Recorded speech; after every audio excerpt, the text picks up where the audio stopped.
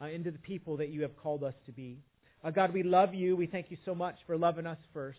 We pray these things in Jesus' name and by your Spirit. Amen. You may have a seat. It's good to see everyone this morning. If you have your Bibles, turn with me to James chapter 1.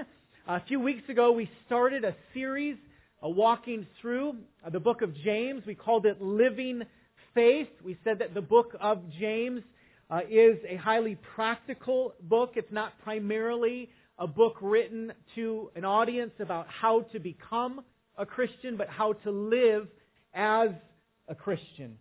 We called the series Living Faith because we believe that when we trust Jesus and we follow Christ, that it makes a difference in how we live. God changes us from the inside out. And so faith isn't just some idea out there where we sit back and we go, oh yeah, I believe that.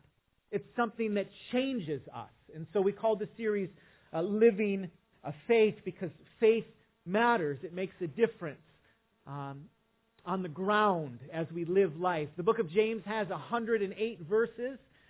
We didn't count them. We just kind of took it by faith that was an accurate number. I believe that it is. If it's not, someone please tell me. About 54 of those verses are what are called imperatives. An imperative is a command. It is something that we are called to do. James chapter 1 introduces what really are 12 teaching units that we read throughout the book.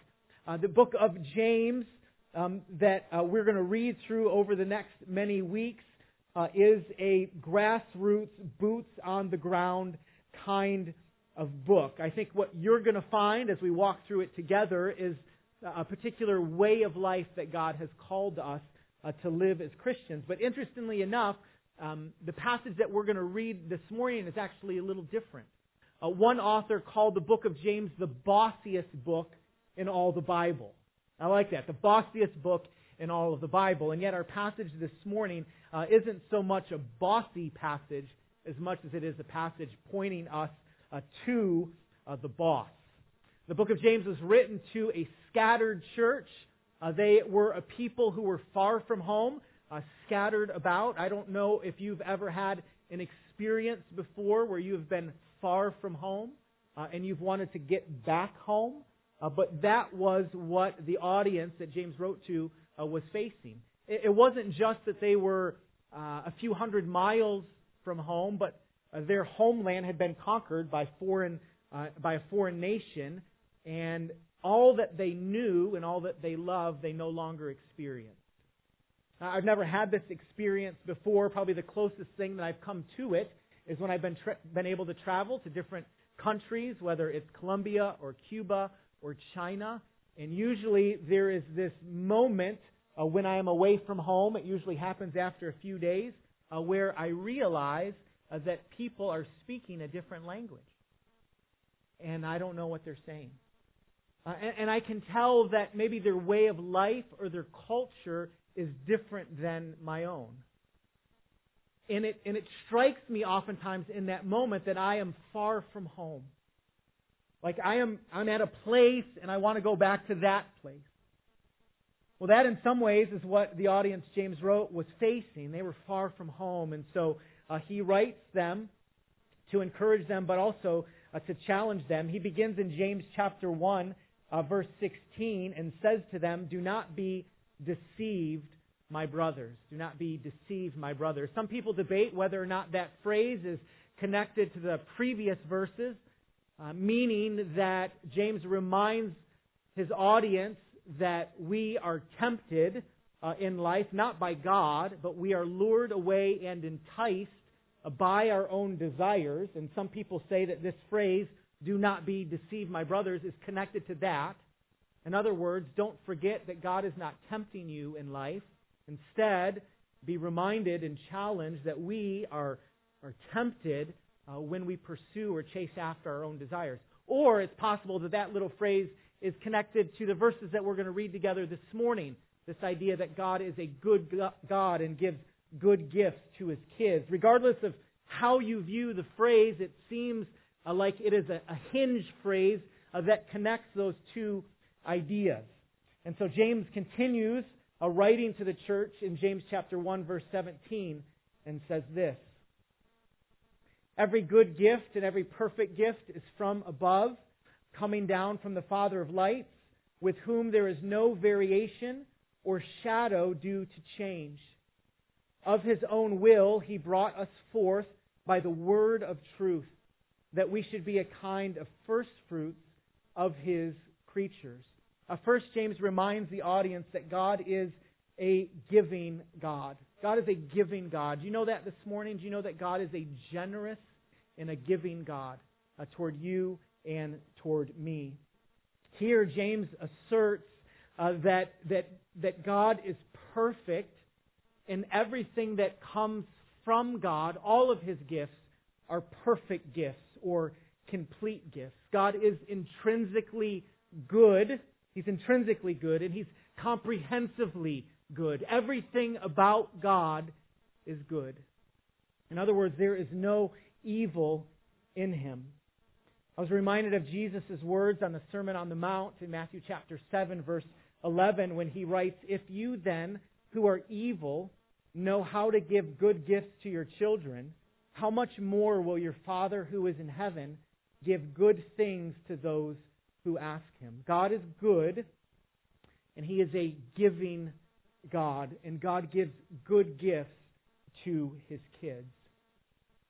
Melissa, my wife, my dear wife, comes from a larger family than I do, and I noticed early on that there was a difference between how we celebrated Christmas, just as a large family, and how I was used to celebrating Christmas growing up. When our children were all younger and we would get together as a family, there were about 87 children under the age of 6. It's a rough estimate. That's what it felt like. And we would gather together in the living room and we would look at the Christmas tree. And underneath the Christmas tree, it looked like the Grinch had robbed Whoville and put all of the presents under the tree. I mean, they were all over the place. And if you've been in this situation, there's a couple different ways that you can operate. One is to hand out all of the presents, right, to all of the children, and they open them up all at once. Or you can go kind of like one by one. You go over to the tree and you're like, "Oh, Amelia, this present is for you." And then everybody gets one present, and you wait as everyone opens the present. And then by the time everyone is done, it's a different holiday. Right? So we chose, trial and error, not to do that. We try to do it a different way, where maybe everyone gets some presents and it's just mass chaos. Right? And it's wrapping paper carnage all over the place. The problem with doing that is oftentimes children will start opening presents. They see their name on it. They don't know who it's from. They open it up and they're like, "Oh boy." And they set it aside and they grab the next one.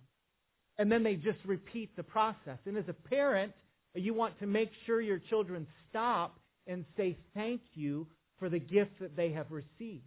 Oftentimes you'll stop your children and you'll say, "Who gave that to you? Who is it from?" And they'll say, "I don't know." And they'll just start opening the next one. I don't know about you, but I have a tendency sometimes with the Lord to be a forgetful child.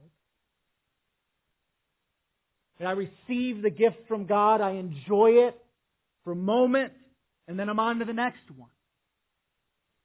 And I don't stop and pause and say, "Lord, thank you. Lord, thank you." James says that every good and perfect gift is from above. Every gift that you have received in life is a gift from God. Now, I'm looking out here. I know a lot of you. This is a sharp group. This is a sharp group. Your minds are a gift from God. I look out here this morning and I see all the talents and all the ability that God has given to each and every person who is here this morning. Your gift, your talent, your ability. That is a gift from God. Your strength your heart, your mind, everything.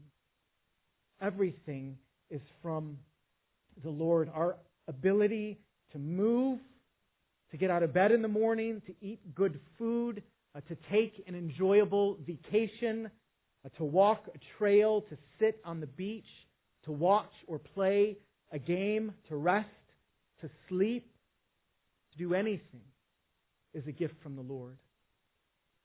In the West, we love celebrating the self-made man. That is not a biblical concept.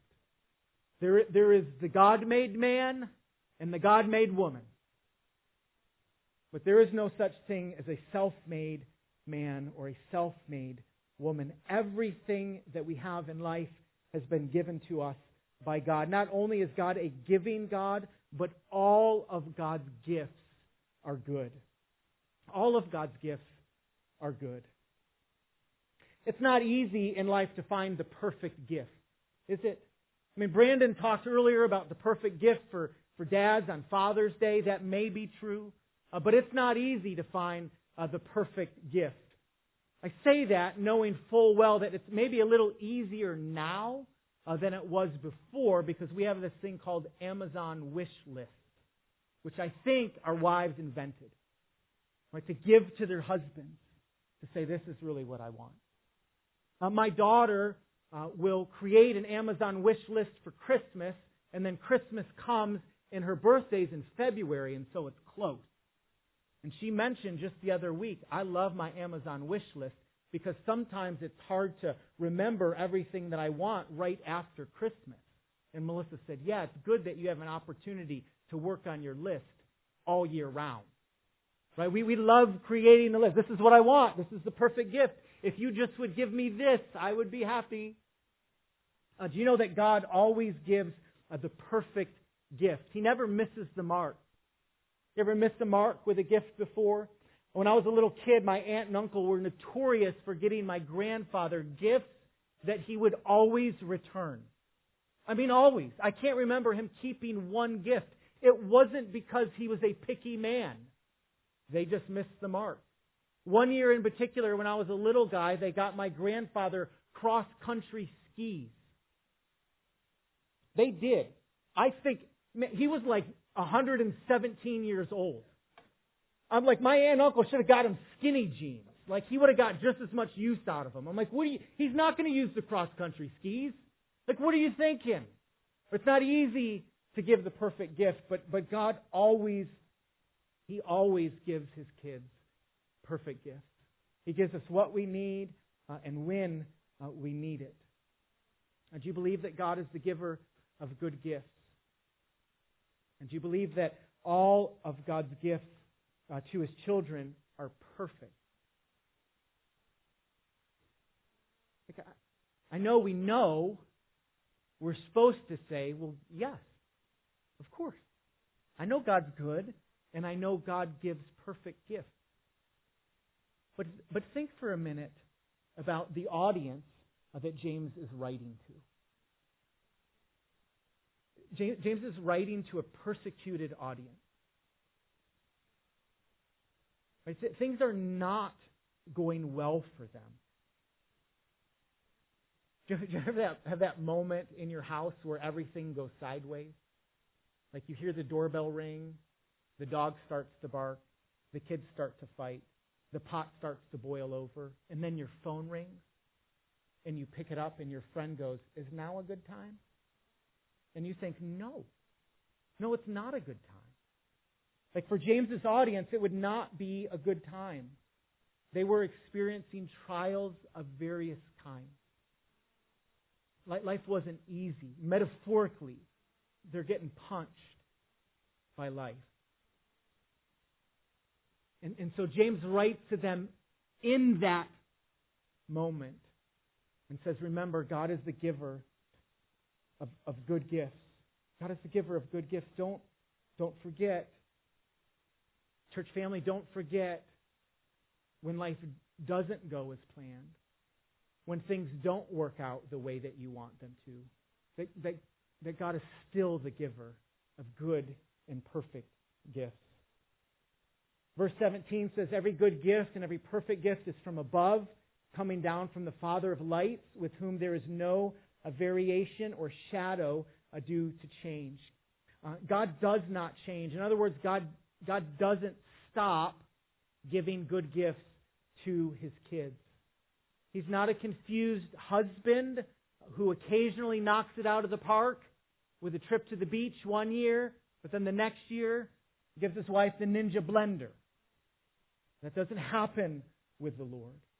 I love what one author writes. He says, every gift from above is perfect because the perfect goodness of God is because of the perfect goodness of God, the giver, who is beautifully described in the phrase, the Father of heavenly lights, who does not change like shifting shadows.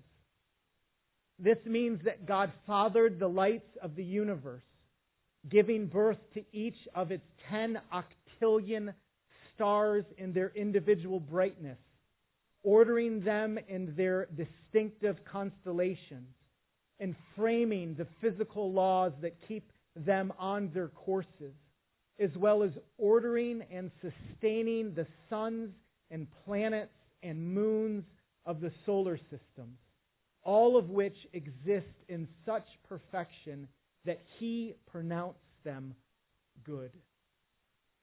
God created it all and He gave it all as a good gift. John says that God is light and in Him there is no darkness at all. There is only goodness in God.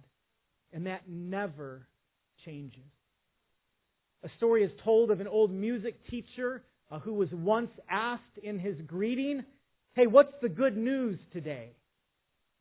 And the old man, without saying a word, walked across the room, picked up a tuning fork, and he struck it. As the note sounded, he said, "That is an A. It is an A today. It was an A 5,000 years ago, and it will be an A 10,000 years from now." The soprano upstairs sings off key. The tenor across the hall is out of tune. And then he struck the note again and said, "That is an A, my friend." And that's the good news today. In a world that's constantly changing, God does not change. His character does not change. What He has been, He will always be. And that is good news. I don't know about you, but I long sometimes for a world that doesn't change. I remember an old friend that I had about 15 years ago at a previous church said to me, "James, I like to think of myself as kind of a forward-thinking person. I like to think and believe that I'm open to change and that I welcome change." He said, "But I got to be honest with you. The older I get, the less I want to change. And the less I want the world around me to change." The world changes all the time, but God does not. God is a giving God. He is a generous God to His kids. All of God's gifts are always unchangeably good.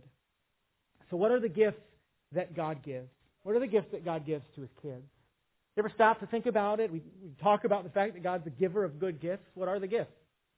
Well, James tells us, verse 17, every good and perfect gift is from above, coming down from the Father of lights, with whom there is no variation or shadow due to change.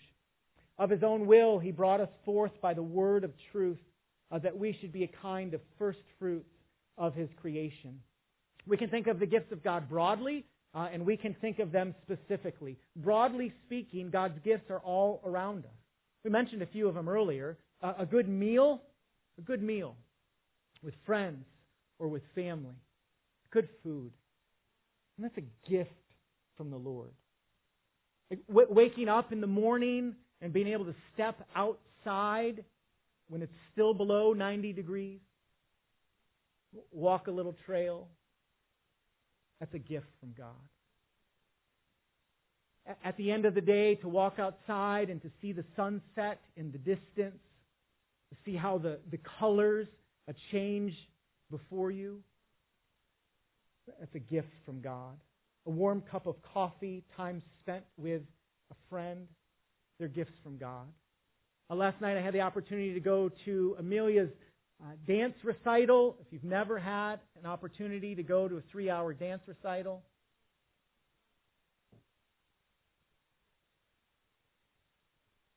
I had fun. I was sitting there in the third row watching my little girl wear one of the 27 costumes that we purchased for her. And she had a big smile on her face. And she just lit up when she was dancing on stage. And I thought, she is a gift from God. And that's a gift from God. I looked around, and I saw the Carters, and I saw the Warrens, and it just struck me that in my life, like God has surrounded me with good folk, like good friends, brothers and sisters to lock arms with and do life with. And I thought, what a gift from God. When James talks about every good and perfect gift is from above, I think you could take that to mean generally there are gifts that you and I experience every day of our lives right before us if we open our eyes. But James is specifically talking about here the gift of spiritual life that God has given to us. Look at verse 18. I was struck by this the other week and this week as I thought about it. Verse 18, of His own will, He brought us forth by the word of truth, that we should be a kind of first fruits of His creatures. I've read this verse countless times. You've probably read it countless times too. It's one of those verses, honestly, that I read and I scan over it, I gloss over, and I go, oh, that's kind of neat. But this week I was thinking about it, and I was just trying to unpack each and every phrase that James wrote in that verse. I mean, think about it. Of His own will, He brought us forth by the word of truth that we should be a kind of first fruits of His creatures. James is saying that the God of the universe has given us spiritual life. He's given us spiritual life. Who did the saving? Who did the saving? Of His own will. God did. God, we were dead in our trespasses and sins, and God made us alive. James writes to the church and says, remember, every good and perfect gift is from God. Don't forget the spiritual life that God has breathed into you. Of His own will. What did He do? He brought us forth. We were uninterested in the things of God. We didn't want anything to do with God. Scripture tells us that we were enemies. We were enemies. We turned our backs on God. We were spiritually dead. And God, in His kindness and in His grace and in His mercy, He brought us forth. He gave us spiritual life. How did God do that? How did He do it? James tells us. He brought us forth by the word of truth. It's one of the reasons as a church that we say we want to point people to Jesus by encountering the life-transforming power of the Word of God. It's one of the reasons as a church family that we open up God's Word and say to ourselves, God, what are you saying to us? What have you said to your people throughout all of eternity? What are you saying to us today? Because we believe that when we encounter God's Word, He uses it to change us forever. I tell people all the time, I'm not smart enough to stand in front of you for 30 minutes and talk. I'm not creative enough to do that. But God's given us His living Word. James is writing to the church and says to them, out of God's will, He brought us forth by the word of truth. Why? Why did God do it? James tells us, so that we should be a kind of first fruits of all His creatures. When the harvest was first gathered, oftentimes whoever was gathering the harvest would set aside a portion of the harvest for a gift. It was the first fruits of the harvest. They received the harvest, they took in the harvest, but then initially they set some aside and they're like, this is for the Lord. Right? Well, God has done the same thing with the people. Where He's called the people, He's brought us forth the first fruits and said, you are mine. Like I'm setting you aside for me. Man, what a powerful and a beautiful picture. God still does that today. He still does it today. If you're here this morning and you're thinking to yourself, but what are the good gifts that God's given to me? I want you to know, if you're a son or daughter of the one true King, the greatest gift that God could ever give to you is the gift of Himself. And He did it in His Son Jesus. But He gave you spiritual life.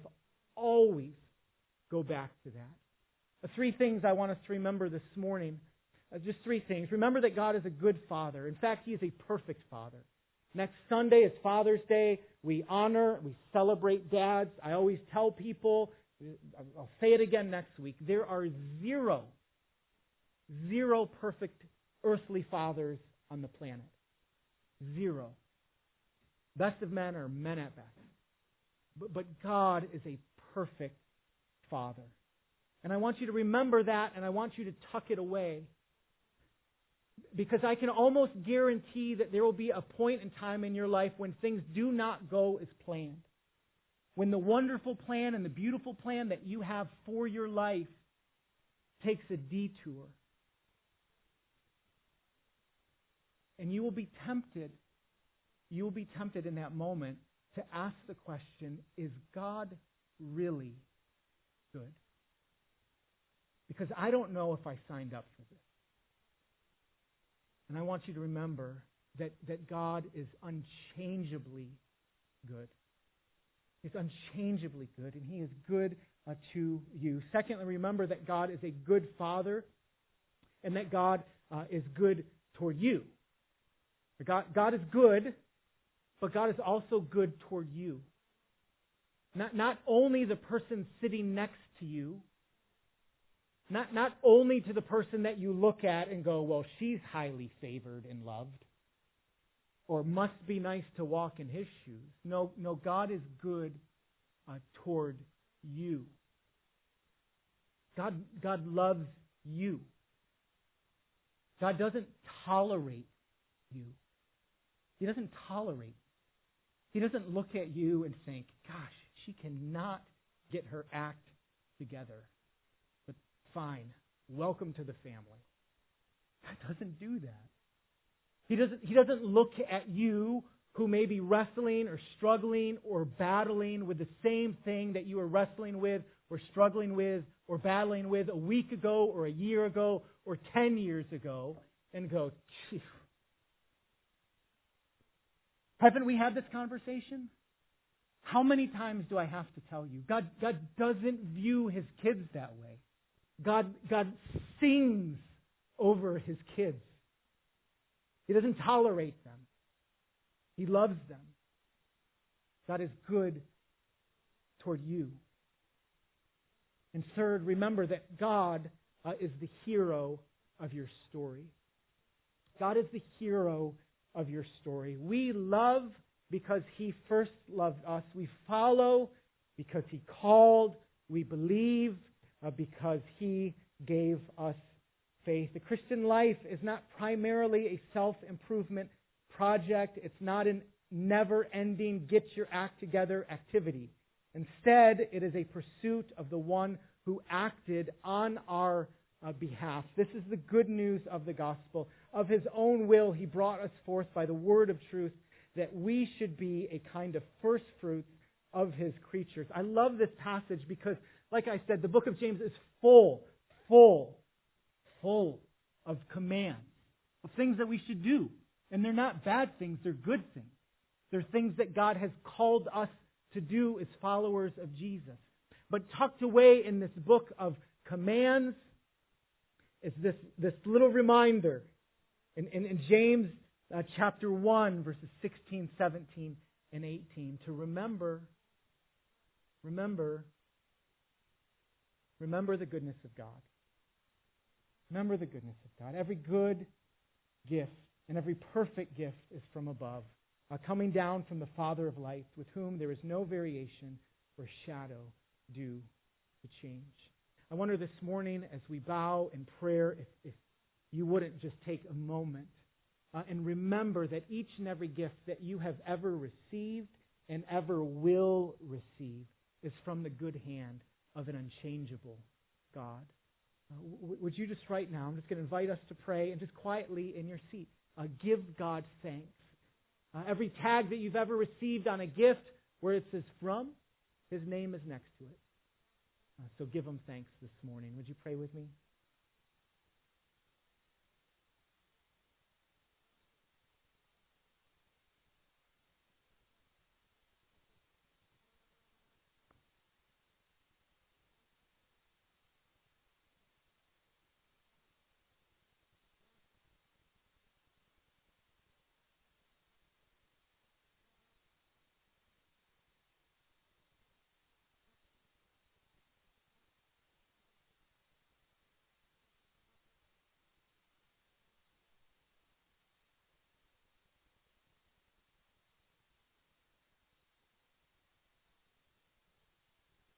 God, we give you thanks this morning for your goodness and the kindness that you have shown to us as your people. Thank you for the common graces that we experience each and every day. Thanks for getting us out of bed. Thanks for breathing life into us. Thank you for allowing us to enjoy the world that you created, to be able to step outside and to see your artistic ability and creativity, knowing that has come from your good hand. Thank you for all of the experiences that we have each and every day that point us to your goodness, the ability to taste good food, to be with good friends, to enjoy the life that you have given to us. We are incredibly grateful. But God, thank you most of all this morning for the gift of life, new birth, new life that you've given to us through and by your Son, Jesus. We are incredibly humbled and grateful for the life that is ours in Him. And we give you thanks and praise your good name this morning. God, we love you. We pray these things in Jesus' name and by your Spirit.